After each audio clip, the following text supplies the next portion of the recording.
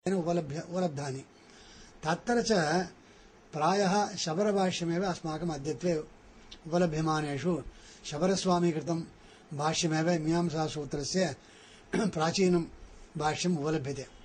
शबरस्वामिनः पूर्वस्मिन्नपि काले तत्र बहवः व्याख्यातारः आसन् इति शबरभाष्यादेव अस्माभिः ज्ञातुं शक्यते।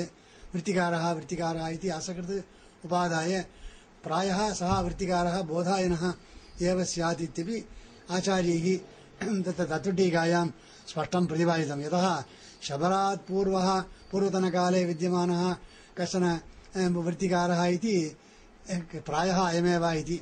काचकृत्स्नी मीमांसा इति महाभाष्ये तत्र उदाहरणत्वेन क्वचित् तत्र द्वित्रस्थलेषु इदं वाक्यं प्रयुक्तं।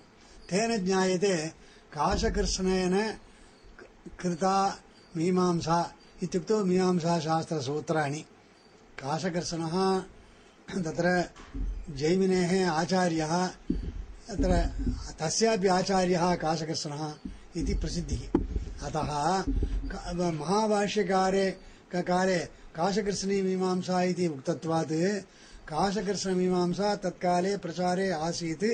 तद् दृष्ट्वैव तस्य उदाहरणत्वेन एवं तत्र भाष्यकारैः प्रयोगः कृतः इति सर्वेपि मन्यन्ते, सर्वेपि अङ्गीकुर्वन्ति। अतः जैमिनेरपि प्राचीनकाले तत्र वर्तते इति।